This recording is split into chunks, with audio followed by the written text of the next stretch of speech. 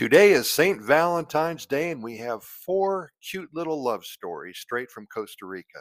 Let's talk about Richie and Sarah. Well, they certainly weren't looking for love. Both of them in the past years, they have come off terrible relationships and they were sick of the opposite sex, they tell me. They both booked flights to Costa Rica to get away from the old life and jumpstart a fresh, new way of doing things. Richie came from Columbus, Ohio. His plane left at 10:32 a.m. on a Saturday. One stop and then directly to Guanacaste International Airport in Liberia. 10 days of fun and sun on Flamingo Beach, just himself and probably a few beers or so, a good novel, lots of music, perhaps a day trip or two to Arenal and Santa Rosa National Park. Well, about 3 hours after takeoff in Columbus, Richie arrived in Houston, the first leg of his trip. Well, guess who boarded the plane and sat in seat 25A? Well, that was Sarah. And who do you think was in seat 25B? You're right again, it was Richie. Well, long story short, they're slowly falling in love and are planning another trip to Costa Rica together. Richie and Sarah, another match made in heaven. Wilbur and Donna. Well, there's nothing more exciting than falling in love, and today's the day to celebrate that. And when it comes out of nowhere and hits you suddenly, it's magical. With that said, for every love at first sight story we've heard about, there's probably 10 love stories that end up in divorce.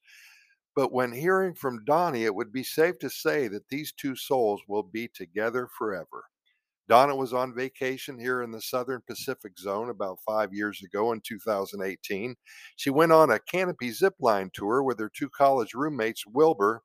He was the hooker upper guy. He greeted the guests and explained how this cable worked and buckled them in and sent them on their way. 30 feet up in the jungle canopy and 35 miles an hour for about 4 or 5 minutes. Man, they had a good time. Well, after Donna's trip, Wilbur and her hooked up for lunch. Yada, yada, yada. And now they're married, so much in love, and with almost 4 years together, they think that they're in it for the long haul. A Pura Vida love story for all. Donna's story is so beautiful, and she's enjoying the life here in Costa Rica and also enjoys her new soulmate. Camila and Trent, well, making music together, and that's what it's all about here in Costa Rica for Camila and Trent. Trent's from Cleveland. He played guitar and sang ever since he was about 11 years old. He played for his church choir, and his mom and dad were musicians as well, and he was driven to carry on the family talents, it seems. Right out of college at 2015, he didn't want to start working so quickly after his graduation. He had spent 4 years just studying and working so hard. So, guess what? He booked a trip to Costa Rica. Soon he found some Facebook groups that steered him towards some opportunities to play in some churches around the Central Valley to volunteer his time. Well, he'd been studying Spanish for a few years in college, so he knew enough to be dangerous. At his first performance, Camila was his piano accompanist. And wow, did they play well together. Well, after about 1,000 songs and almost 7, 8 years later, they're still performing and making music, having fun and enjoying life. They're married now and just gave birth to a soon to be drummer. Little Juan will join in soon with drumsticks in his hand.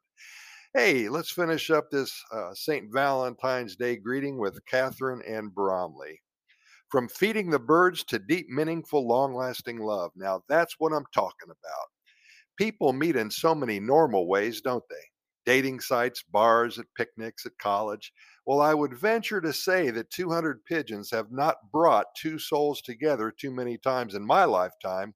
For Catherine and Bromley, their lives changed among hungry birds in the Central Park, I should say, in Gracia, the central area of the town. Sitting there, both of them in the shadows of that big red metal church that is so iconic. Bromley just came from the bus station with a belly full of Gallo Pinto and 3 or 4 cups of coffee. Catherine was visiting friends from Seattle. She decided to feed the birds. They started talking, and the rest is history. Now, 4 or 5 years later, they're living just outside of Gracia, and they still visit that beautiful park every Saturday morning to feed the birds, and their love now is stronger than ever. Costa Rica is indeed magical. Hey, real quick, did you fall in love in Costa Rica? Well, if you did, send us your story so we can share the magic every day of the year, just not Valentine's Day. We'd love to share with our over 350,000 readers and listeners. Send your story to Costa Rica Good News at gmail.com. That's Costa Rica Good News at gmail.com. Hey, Pura Vida, thanks so much for listening. And you know what? We're going to see you tomorrow and do the same thing.